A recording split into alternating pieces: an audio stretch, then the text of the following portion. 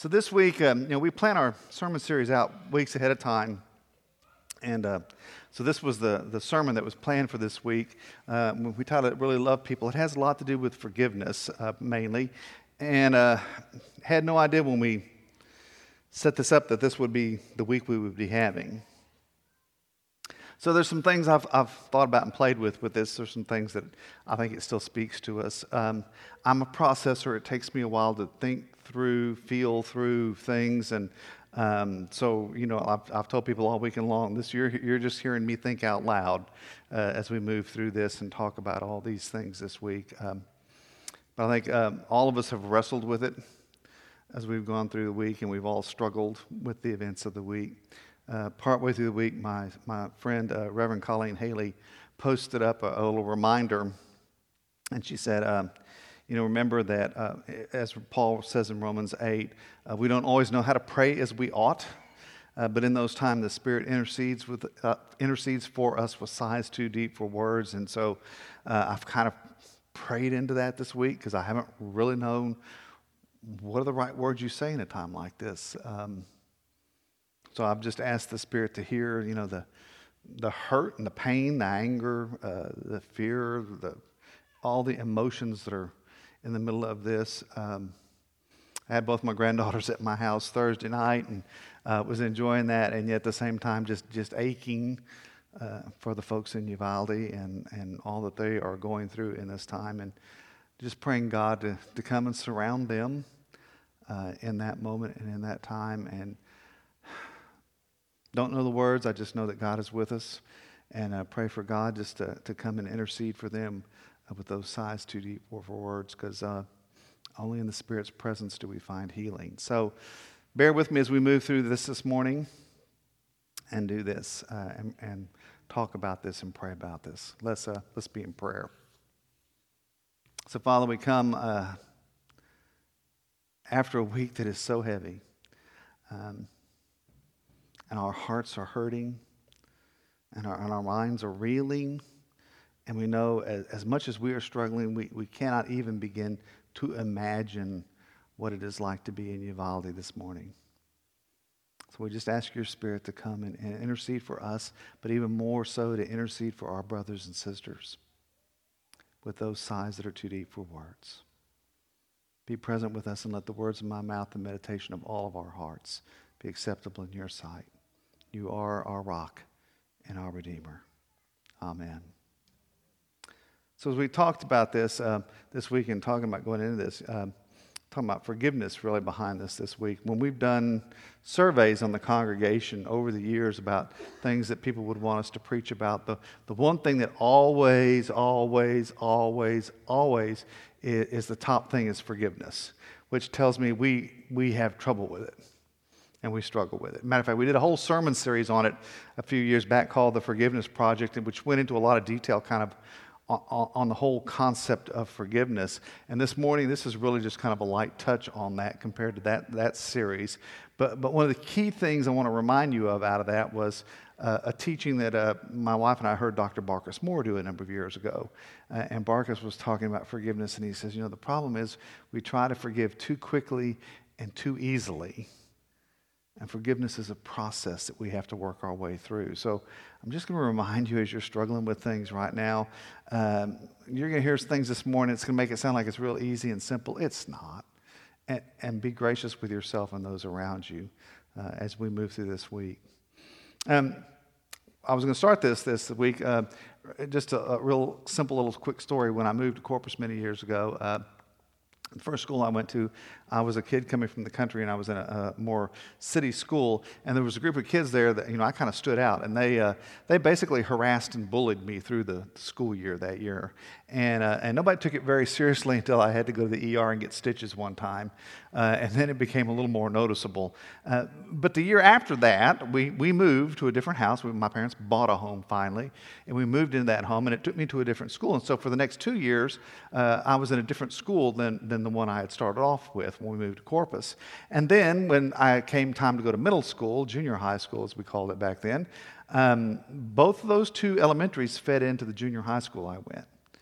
And I think maybe the first or second week I was at junior high school, I saw one of the kids who had been the ringleader way back when, 3 years before, in that group that had made my life so miserable.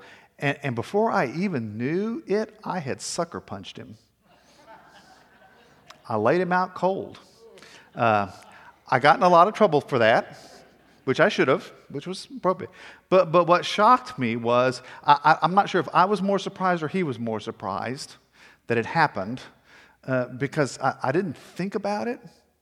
I didn't say, hey, there's that guy. I mean, it was like it just happened, like a reflex almost.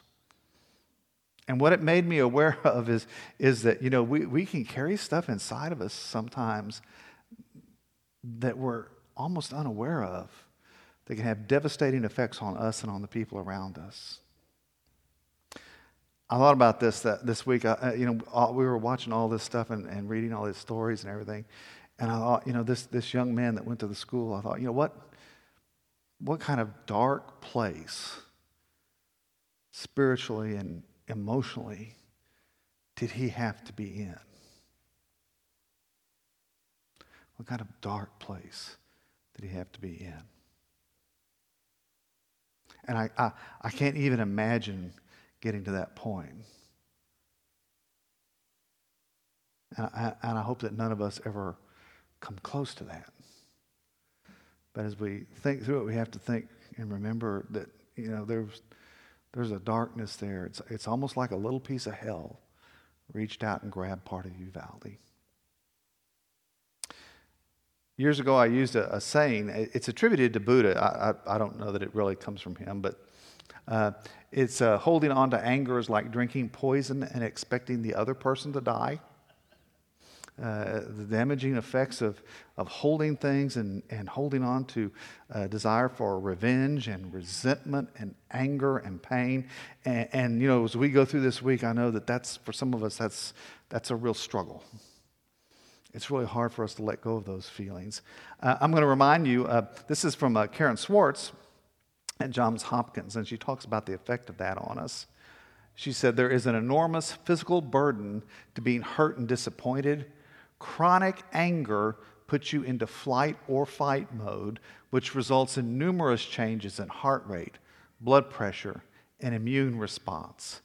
Those changes then increase the risk of depression, heart disease, and diabetes, among other conditions. Forgiveness, however, calms stress levels, leading to improved health. And a little later, she defines forgiveness as an active process in which you make a conscious decision to let go of negative feelings, whether the person deserves it or not. Whether the person deserves it or not.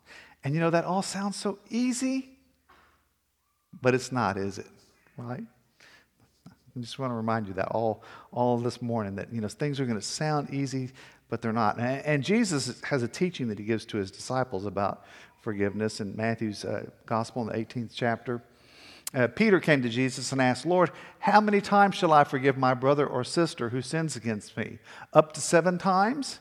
Now that was at that time kind of the rabbinic teaching on this, that you were supposed to forgive up to 7 times. And then the 8th time you could clobber them.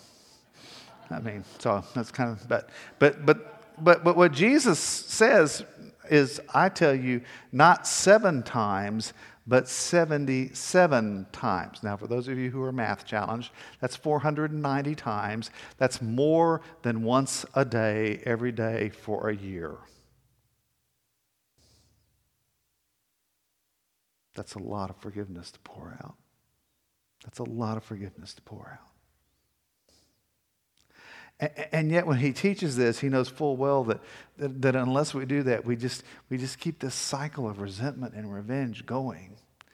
And eventually it destroys us and the people around us. And Paul reminds us that the first liberating truth about forgiveness is that it frees us from that. I mean, it sets us free from the destruction of ourselves and those around us. And he says, get rid of all bitterness, rage, and anger, brawling, and slander, along with every form of malice. Be kind and compassionate to one another, forgiving each other, just as in Christ God forgave you. I mean, it sets us free of this emotional prison that we can put ourselves into and the damage that it does to us. And I'm listening as we are talking, and we are talking about these events this week, and hearing people back and forth. And I'm hearing so much anger and so much fear and so much hurt and so much frustration. And I'm knowing that, we're all looking for easy, simple answers, or we're looking for someone to blame. And none of that helps us or the people around us or the people in Uvalde. The second liberating truth is humility. In Luke's gospel, Jesus is at dinner at Simon the Pharisee's house, and he turned toward the woman who was washing his feet and said to Simon, "Do you see this woman? I came into your house. You did not give me any water for my feet, but she wet my feet with her tears and wiped them with her hair. You did not give me a kiss, but this woman, from the time I entered, has not stopped kissing my feet. You did not put oil on my head, but she has poured perfume on my feet. Therefore I tell you, her many sins have been forgiven, as her great love has shown. But whoever has been forgiven little loves little." And then Jesus said to her, "Your sins are forgiven." The lesson of humility, of remembering before we get on our high horse and decide to pass judgment on somebody else and to seek revenge against them, to remember that we not only need to forgive other people, but there's times that we need to seek forgiveness from other people. Years ago when we went to Corpus and I got up the first Sunday at South Bluff and preached, and I looked out there and I realized that in my congregation were the parents of a number of people I grew up with and went to school with. And I knew that I was going to need to go to them and say something along the line of, I know you remember how I was in high school when I was young and stupid, like most of us are, but there's a lot of time between then and now, and I need you to forgive me for the things I did back then, or else we cannot do ministry together. And I had to go to them, and in all honesty, some of them, it was excruciating to have to go because they remembered too well some of the things I did. And I just had to say, yeah, I did that, didn't I? Yeah, I did. I need your forgiveness. I need your forgiveness. And to their eternal credit, every one of them that agreed to sit down with me and talk to me granted me that forgiveness. And the ones who did not want to do that simply refused to meet with me. And there were a few of them. But it was about the most painful 3 months of my life. But it also laid the pathway for us to be able to do ministry together for the next 6 years. You have to remember, when we talk about forgiveness, we always tend to think about, how do I forgive someone else? But sometimes the question is, how do I ask forgiveness from someone else? Because I need that as well. The third truth is that there's no negotiating about this. In Matthew's gospel, this is Jesus teaching the Lord's Prayer to his disciples. "This then is how you should pray. Our Father in heaven, hallowed be your name. Your kingdom come, your will be done on earth as it is in heaven. Give us today our daily bread, and forgive us our debts as we also have forgiven our debtors. And lead us not into temptation, but deliver us from the evil one. For if you forgive other people when they sin against you, your heavenly Father will also forgive you. But if you do not forgive others their sins, your Father will not forgive your sins." How is it that we can seek forgiveness when we have refused to grant that to someone else as we've been commanded? When we insist on remaining in our own sin and seeking vengeance against someone else? One of the conditions for being able to receive forgiveness is being able to grant forgiveness. And this is all subject to an even higher law that Jesus gives us in John 15, which is love each other as I have loved you. Not love each other as you are able. Not love each other as you feel like it. Love each other in the same way I have loved you. I think it's the most difficult command in all of Scripture. It's the highest bar I can think of. And I'm going to tell you right now that you're not going to be able to do this unless you ask and plead for God to share God's love with you. As John's going to say in the first letter of John, we can love because God first loved us. It's only when God's love gets poured into us that we're able to love in this way. But this is the command that comes to us. And how do we live into this right now? What does it mean right now to do it? I mean, I don't know what the answer to all of this is. I know there's a lot of quick sound bites being thrown out, a lot of quick and easy kind of things. Well, if we would just do this one thing or that one thing. And I don't think any of those is the whole answer. I'm not a law enforcement person. I'm not a politician. I don't know what's possible and not possible. But I do know that simple answers don't solve complex problems. And beyond all of the kind of logistical stuff that people are kicking around right now is the bigger question of how did this kid fall into this darkness that would allow him to do this?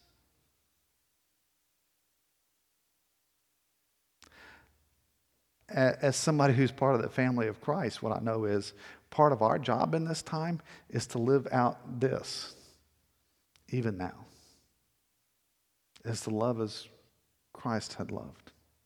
Even now. And it may be even more difficult than the easier answers. To somehow be a light that shines in the middle of the darkness. To somehow be able to speak hope in the middle of despair. To somehow bring, love and joy into the midst of this horror. I know that my brother Steve Payton in Uvalde is in the middle of this and wrestling with it. And I hope you'll just hold him and that whole community in your prayers. But that's one of the questions. How can we be a light in the middle of so much darkness? Because somehow when a little bit of hell leaks into the world we live in, we need to be able to come back and proclaim that Christ is still the King and that bit of hell doesn't win. I mean, one of the things Don pointed out in a couple of services, Thursday was Ascension Day, the day when Christ ascended and is seated at the right hand of God the Father, and he still is the King. And even though we may not be able to see all the ins and outs, we need to proclaim that, especially now. Love each other as I have loved you. Maybe the hardest thing you hear all day. And the one thing that is most true all day. Fourth learning that Alan lifts up is submit to God's will. In Isaiah, my thoughts are not your thoughts, neither are your ways my ways, declares the Lord. As the heavens are higher than the earth, so are my ways higher than your ways, and my thoughts than your thoughts. For now we see only a reflection as in a mirror, then we shall see face to face. Now I know in part, then I shall know fully, even as I am fully known. Out of 1 Corinthians 13, that wonderful chapter on love, a reminder that you and I are not always going to understand everything. This is just not going to make sense. Sometimes we're just not going to be able to make sense out of things. And there's times that in the middle of that, we're going to get really angry about that. I mean, I don't know about you, but at various times in my life, there have been events and circumstances that have happened, and I've found myself really angry with God and wanting to know why, and why did this happen this way? And I'm really wanting to yell at God. And I want you to hear, if you need to do that, that's okay. God can handle it. God can handle it. Matter of fact, if you look through the Old Testament, you'll see a lot of instances of people arguing and kind of getting mad with God on this. It's okay. It's all right to be angry. But understand that even when you're angry, God is still going to love you. Which means even when you're angry, you can still love God. Even if you don't understand what's going on. We kind of have this deceit that we live with, that somehow or another we're supposed to be able to make sense out of everything. And the truth of the matter is sometimes we just can't. And sometimes really all we can do is pray with sighs too deep for words. Oh God, I don't understand. Oh God, why? And God's okay with you doing that. You can lift those prayers up. I mean, we're gonna go through this morning, and I'm just gonna tell you, you're gonna pray about this, but I hope you don't stop praying over the next several weeks and discerning over the next several weeks. I know we're going to keep talking about this for a while. But as we talk about it and as we struggle with it and we try to figure out, what are things that can be done and what can change, remember that, loving even as I've loved you part. In your conversations and in your discerning and seeking to understand what does it mean for us to be, the light of Christ, even in a time like this. Alan has some specific suggestions in the book about forgiveness, and I would suggest to you that, if you're going to talk about being the light of Christ, these are good suggestions even now for being the light of Christ right where you're at. Not somewhere else around, but just being here, because, we don't know, the people around us, who may be on the edge of stepping into that darkness. And your grace and your forgiveness that you share with them from Christ might make all the difference for them. So Alan's going to challenge us this week to do a few things. Spend a few minutes considering people you might need to forgive. Someone who's hurt you and makes you seethe with anger. Write their names in your personal journal. Imagine their faces in your mind. Imagine how Christ might extend forgiveness to them. Then ask yourself, how could I hold a grudge when Christ himself offered me his unconditional forgiveness? And then commit to speaking forgiveness to that person. Maybe more than once. Maybe more than once a day for a year. 490 times. Formulate a one-sentence prayer to whisper each time someone hurts you, such as, Lord, teach me to forgive them as you've forgiven me. Consider the people from whom you need to ask for forgiveness and write their names in your journal. Take steps to make amends.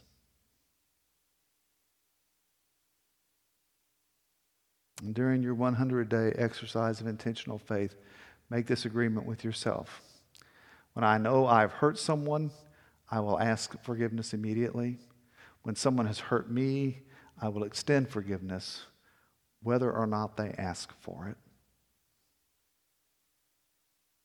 And at the close of each day, examine your heart and ask, is there anyone I need to forgive or to seek forgiveness from?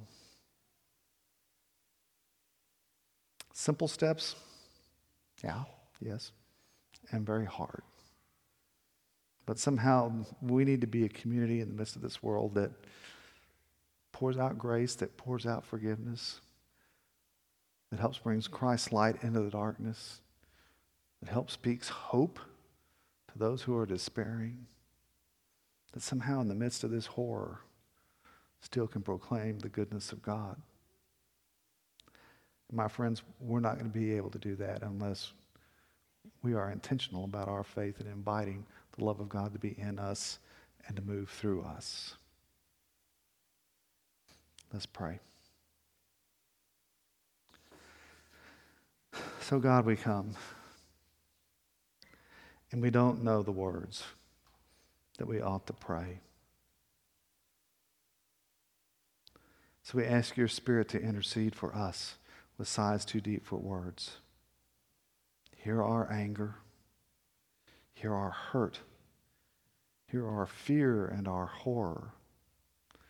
Hear our frustration with this. And more than praying for us with sighs too deep for words, pray for our brothers and sisters in Uvalde.